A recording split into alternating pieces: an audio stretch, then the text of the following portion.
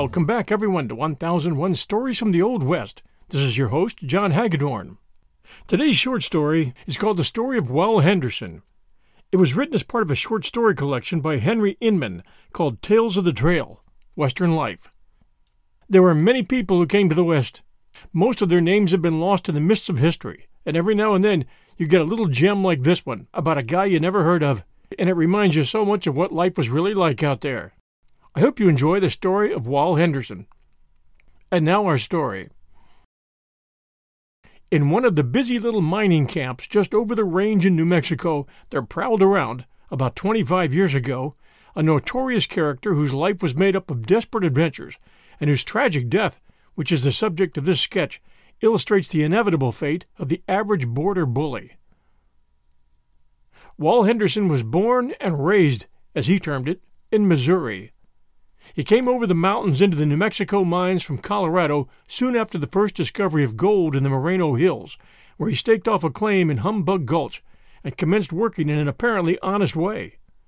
He was a rough, illiterate fellow, possessing the physique of a giant, courageous as a she-grizzly with cubs, and such a dead shot with his revolver that he soon became a terror to the whole mountain population. He was a desperado in its fullest sense, without one redeeming quality except that he was kind to his dog, a wicked-looking cur, fit companion for such a surly master. Any more intercourse with Wal than was absolutely necessary was carefully avoided by everyone, and the idea of getting into a dispute with him, who would rather shoot than eat, never entered the heads of those who worked claims in the vicinity, so that, virtually, he commanded the respect of a king. One afternoon, Wal was seized with a desire to start off on a little prospecting tour to another portion of the range, where he suspected the existence of a quartz lead. He left his claim in the gulch only partially opened, never dreaming for an instant that anyone would have the temerity to jump it in his absence after they had discovered that he owned it, which he took good care they could easily learn, for before he went he asked one or more of his educated neighboring miners to come over and cut his name on a dead pine stump that stood near the mouth of his pit. That friend was nothing loath to oblige his surly comrade, so just after dinner he came over, and with his keen bowie knife slashed out a huge Wal Henderson, his claim, on the dead stump. It took him nearly 2 hours to complete his literary labors, while Wal stood by impatiently watching him, and when his friend had just finished the last touch of his rude letters, remarked, "Well, I guess there hain't no one going for to touch that thar." Then, swinging his pick and shovel over his shoulder, he whistled to his dog, took his bearings by a look at the sun, started down the canyon on a sort of shuffling trot, and was soon out of sight. He was gone for 3 days. When he returned, he found that his ground had been jumped by a party of Irish miners who had come into the diggings during his absence. Wal, in as quiet a manner as his bulldog nature permitted, told them to get, but they swore they would hold the claim in spite of him, and even if he was as big as Finn McCool, they would fight him. Wal smothered his rage for the moment. Coolly walked off to his cabin, where he armed himself with 2 revolvers, a Spencer carbine, and a wicked-looking IXL blade, and started back to the gulch, determined to drive the intruders away or kill them if necessary. It mattered very little to him as to choice. "Get out of this! Quick! Jump, or I'll fill you full of holes," was Wal's greeting as on his return he came in sight of the intruders. But one of the plucky Irishmen made a break for Wal, intending to finish him by a well-directed blow from his shovel.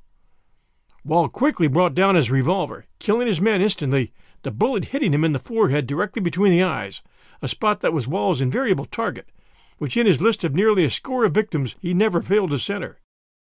The 2 now thoroughly frightened companions of the dead miner fled to camp and told the story of the murder. Wal, believing that he would have a crowd on his heels in a little while, started hurriedly for his cabin, proposing to light out for a while, as he said, but a mob of plucky men intercepted him. He was arrested, taken to camp, and confined in a little log building around which a guard was placed. As the news of Wal's latest exploits spread around the hills, the Irish miners flocked in from all directions, bent upon revenge. The people of the town expected a general outbreak between the Irish and American elements, if any resistance was offered to the infuriated friends of the murdered man in their attempt to take Wal from the improvised jail, which they openly proclaimed they would do as soon as night came on. The building used for the incarceration of Wal was an abandoned log store, about 16 feet square, The interstices of the logs were chinked with mud, and the whole surmounted by a brush and dirt roof. In the corner of the room, after the Mexican fashion, a huge but rude fireplace had been constructed of stone and earth, from which a large chimney composed of the same material communicated with the open air through the roof above. No sooner had the heavy door closed on Wal than he began an accurate survey of his quarters, with the view of escaping as soon as the mob he confidently expected should make their appearance. One glance at the immense fireplace, which yawned like the opening to a cave, and a look at the clear sky above through the chimney, satisfied him that he would be out of his prison and up some mountain gulch before his intended captors could think twice. Shortly after dark, a motley crowd of rough miners, half crazed with the villainous liquors they had been drinking all the afternoon, assembled at the jail. They at once ordered the guard away, fired their pistols in the air, and made the very hills ring with their curses and imprecations upon the prisoner within the little hut. We'll return with our story right after these sponsor messages.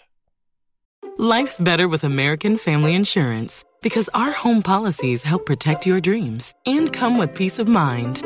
Save up to 25% by bundling home, auto, and life. American Family Insurance. Get a quote, find an agent at amfam.com. Products not available in every state. Discounts may not apply to all coverages on an auto or home policy. Discounts do not apply to life insurance policies. Visit amfam.com to learn how discounts may apply to you. American Family Mutual Insurance Company, SI, and its operating companies, American Family Life Insurance Company, 6000 American Parkway, Madison, Wisconsin.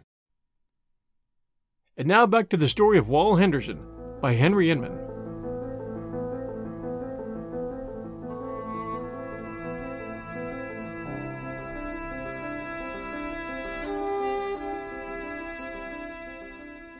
Wal, meanwhile, had determined to escape. In fact, at the very time the crowd had reached the door, he was on the roof, quietly waiting for the mob to make a rush inside, at which moment he proposed to leap to the ground from the rear of the building. He waited for the signal, which soon came in the shape of a volley of pistol and carbine shots, and a wild yell from the would-be avengers, who, with a desperate rush, made for the door. Under the pressure, it flew from its fastenings, and swung open with a loud report, throwing half a dozen of the mob upon the dirt floor. For a moment or two no one could enter, as those nearest the door became wedged together, while the pressure from the crowd in the rear held them more securely imprisoned than Wal, who at this juncture jumped from the roof, and to use his own expression, lit out in a lively manner. When the crowd became aware that Wal had escaped, they threatened to lynch the guard, and but for the intercession of some of the cooler-headed and less drunken members of the party, no doubt their threats would have been carried into execution. They divided into little bands and scoured the camp, visiting every suspected house or hole where their game might possibly be secreted, and it was not until early morning that the search was abandoned. The following day the events of the preceding night were fully discussed, and as many conjectures were suggested in relation to Wal's escape and whereabouts as there were groups of men. Each had his own theory. Each knew exactly how and when he got away. Old Sam Bartlett, a short, thick-set, grizzly veteran miner, expressed it as his opinion that Wal went up that there chimbley, and by this year time is well heeled somewhere near camp, surrounded by a battery of small arms, and ready to fight the whole outfit. Sam's surmises proved true. No sooner had Wal made his escape than he went to his own den for a moment to secure arms and ammunition, then to an abandoned tunnel about a mile up the nearest gulch, where he immediately commenced to fortify his position, prepared to sell his life as dearly as possible if the mob pursued him. As he afterward said, he didn't intend to pass in his checks until he had made a sieve of a few of them. The Mexican woman with whom he lived proved a faithful ally. Under the shadow of the night, she secretly conveyed food and blankets, never revealing to a soul where her Americano was, always earnestly denying any knowledge of the fugitive. For nearly a week, Wal lived in the abandoned mining tunnel. At the expiration of that time, when the excitement had somewhat subsided, and it was generally supposed he had fled the country, he quietly walked into camp at midnight, broke open a stable, took out a horse, saddled him, and galloped off to Taos, which place he reached next morning. In justice to Wal, let it be said he was not a professional horse thief. He had not gotten so low as that. But having perfect faith in the old saw that self-preservation is the first law of nature, he seized upon the only reliable means to escape strangling by a mob. On his arrival at Taos, where he felt secure, he returned the animal to his owner with thanks, complimenting him on his architectural skill in constructing a stable that could be entered so easily, and upon the endurance of his horse that had carried him so well. A little more than a month later, the camp was somewhat startled one afternoon at seeing Wal riding down the main street mounted on a Mexican pony, with 4 revolvers buckled around his waist and a carbine slung across his back. Halting in front of a saloon, he alighted, and with a devil-may-care sort of nod to the loafers hanging around, invited them all in to take a drink. To the crowd at the bar he related his adventures since he had been among them, said he was tired of Taos, and had come back to look after his mining interests up Humbug Gulch, which he thought he'd neglected far too long. He added, if any gentlemen were sympathizers with the would-be stranglers, he would be pleased to step out on the street and give them an exhibition of his peculiar manner of managing the portable battery he had provided himself with. No one seeming particularly anxious to witness the proffered entertainment, war was not declared, and after a round or two of Taos lightning, as whiskey was called in those days, Wal quietly mounted his horse and made his way toward his little dugout, where he was met by his faithful senora and provided with a bountiful repast of tortillas and frijoles, which is corn cake and beans. The excitement in camp gradually exhausted itself, and it was mutually agreed that Wal should not be molested if he kept away from Humbug Gulch. Wal apparently accepted the situation, turned his attention to the laudable ambition of supplying the camp with cordwood, and almost any day thereafter could be seen coming into town with his load. One day, about 2 months after he had settled himself down to legitimate pursuits, while sitting in the saloon, fatigued by a somewhat arduous morning's work, a party of Irish miners entered, all of whom were more or less under the influence of liquor. After bandying words with Wal in reference to his claim and the murder of their companion, one, rather more bold than discreet, approached Wal holding a large stone and said, "Be jabbers, Wal, you'd look better dead than alive," when Wal, as quick as thought, drew his pistol, and drawing a bead on the Irishman, said, "Drop that rock." The stone dropped. Wal quietly resumed his seat without another word, replaced his pistol in its holder, coolly lighted his pipe, and commenced to smoke. The gang were evidently bent on mischief, but Wal could not be intimidated, and made no move to leave his seat, but kept his keen eye on every act of the drunken mob. He listened coolly and indifferently for a while to their coarse jest and braggadocio threats cast at him. But there comes a moment when patience ceases to be a virtue, and comes soonest to men of such caliber as Wal. When another of the belligerents approached too near with an outrageous remark, Wal jumped to his feet and said, "By God, I think I'll kill one of you just for luck, and put a stop to this damn nonsense." Drawing out his pistol, he fired, the ball, as always, taking effect in the bridge of his victim's nose, passing through the right eye and coming out in front of the ear. At the report of the pistol, a crowd rushed in, but no one attempted to interfere with Wal, who took a position against the side of the room, where he invited anyone who wanted him to step up. But if anyone did, he'd make a sieve of him. No one desirous of being converted into that useful article just then, not a soul stepped forward. The alcalde and sheriff were sent for, and soon arrived. Wal gave himself up, and was reminded to his old quarters, the little log jail from which he had so successfully made his escape by way of the huge chimney on a former occasion. And by the way, the alcalde is the Spanish title of a magistrate corresponding to the justice of the peace.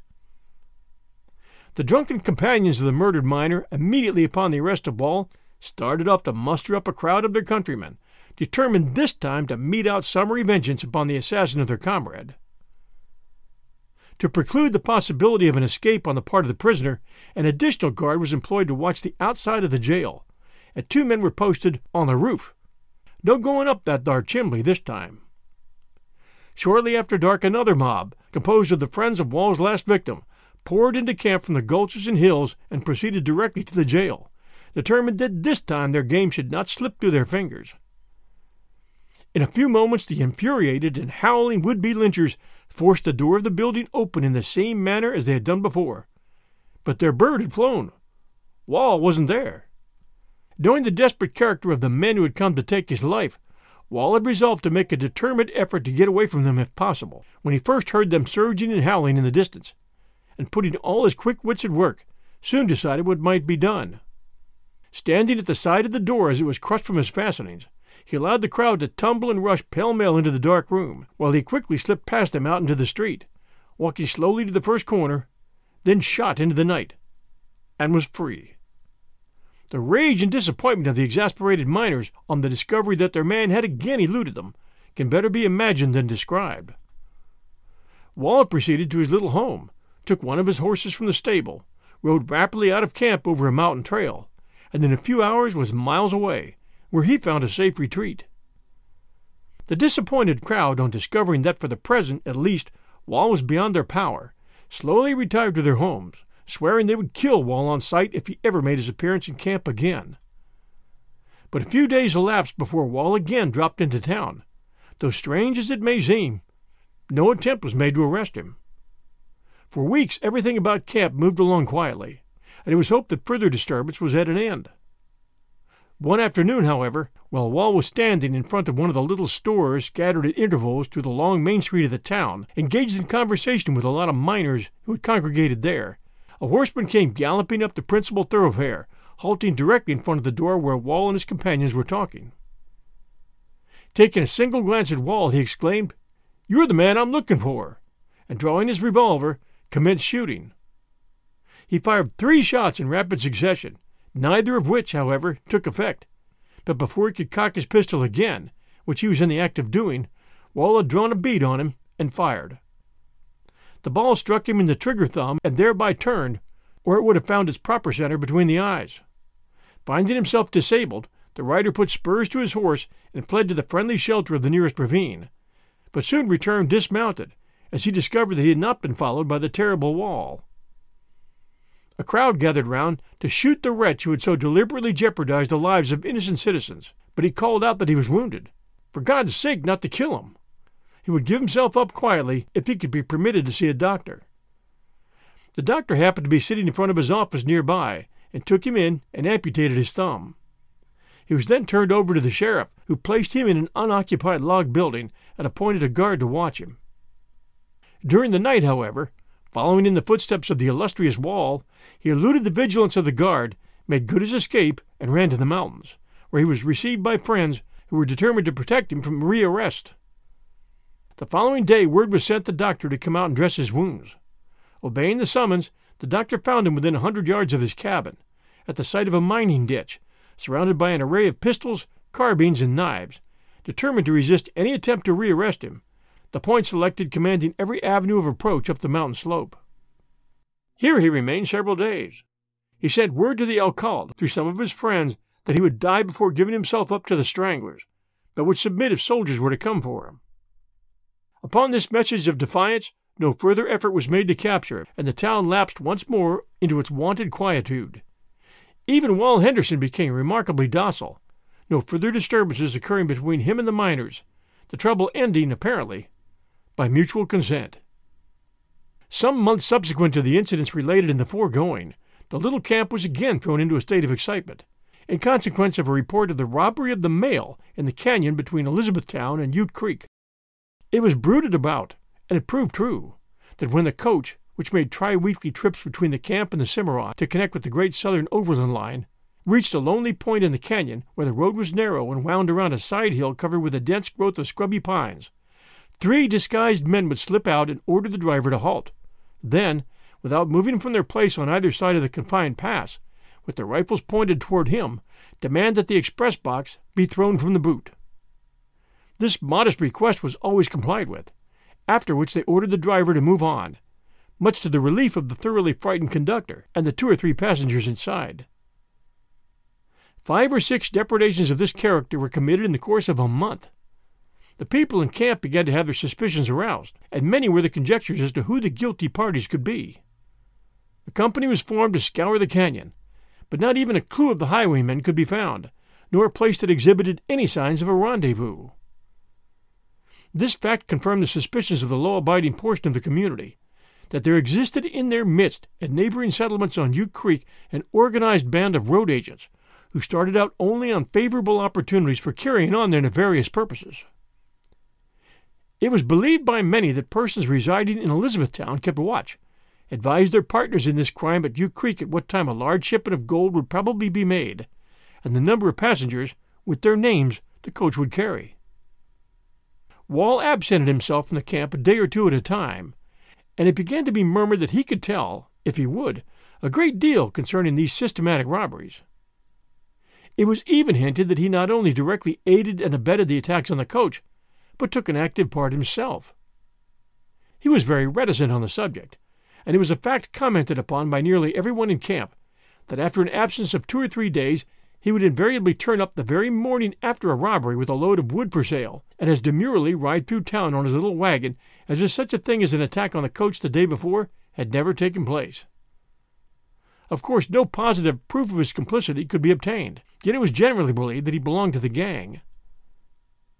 The man who kept the principal saloon was well known throughout the territory, not only on account of his size and weight, but also in consequence of his insatiable thirst for bug juice and his dexterous manipulation of the cards, and he was withal a law-abiding citizen.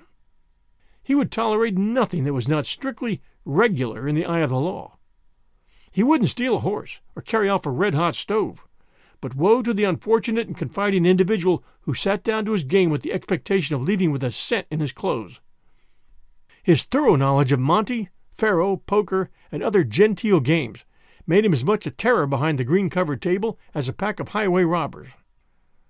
While he would not hesitate to fleece some unsuspecting victim in a gentlemanly game, he had no sympathy for any lawbreaker or road agent who would halt a man for his money without the farcical proceeding of having a little bout of cards to win it honorably. One afternoon, while the robberies of the mail coach were at their height, 3 or 4 broken-down gamblers sauntered into a saloon and commenced to discuss the last depredation and the modus operandi of those efficient road agents. Prominent among the group was Wall. Each had his theory to advance, and each expressed it freely. The barkeeper said, "Don't you understand?" a favorite expression of his when excited. "Don't you understand? The damn rascals don't live a great ways from this camp, and I wouldn't wonder if a few of them, don't you understand, are right inside of this shebang now. Don't you understand? I ain't got no sympathy for any such work, don't you understand, and would help hang every mother's son of 'em. Don't you understand?" Old Sam Bartlett expressed it as his opinion that Reuben Jones of Ute Creek knowed all about it and was at the head of the gang. Wall dipped his oar in occasionally, but from his remarks it was apparent that his sympathy was rather in favor of that style of robbing than stealing it through a damned old faro box. Words waxed high, and it was evident there was going to be a difficulty, as Kit Carson used to say. The proprietor saw that trouble would ensue if the conversation was not dropped. So, desirous of putting an end to it, he turned to Wall and said, "Wall, we've had enough of this, so come on and have a drink and go home." Wall accepted the invitation, and with the closing remark that he considered the robbers were a damn sight better than some of the genteel thieves who lived right in camp, he walked up to the bar, while the owner from behind said, "Wall, what will you have?" "I'll take whiskey in mine," answered Wall. Glass and bottle were set out, and while the proprietor was mixing a toddy beneath the bar for himself, Wall seized the bottle, poured his glass full to the brim, then deliberately emptied it on the counter with the remark, "If you don't like that, why then take your change any way you want it," at the same instant putting his hand on his hip as if in the act of drawing his pistol. As quick as thought, the proprietor, knowing the desperate character of the man he had to deal with, seized a pistol from behind the bar, leveled it, fired, and Wall fell dead. Then, immediately stepping from where he was to the front, pistol in hand, he emptied the remaining chambers of his revolver into the prostrate body. He gave himself up at once.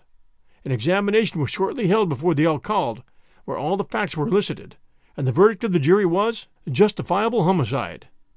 Thus ended the career of Wal Henderson, whose bones are reposing on the little hill above the now abandoned camp, where a score or more of others lie who went out the same way.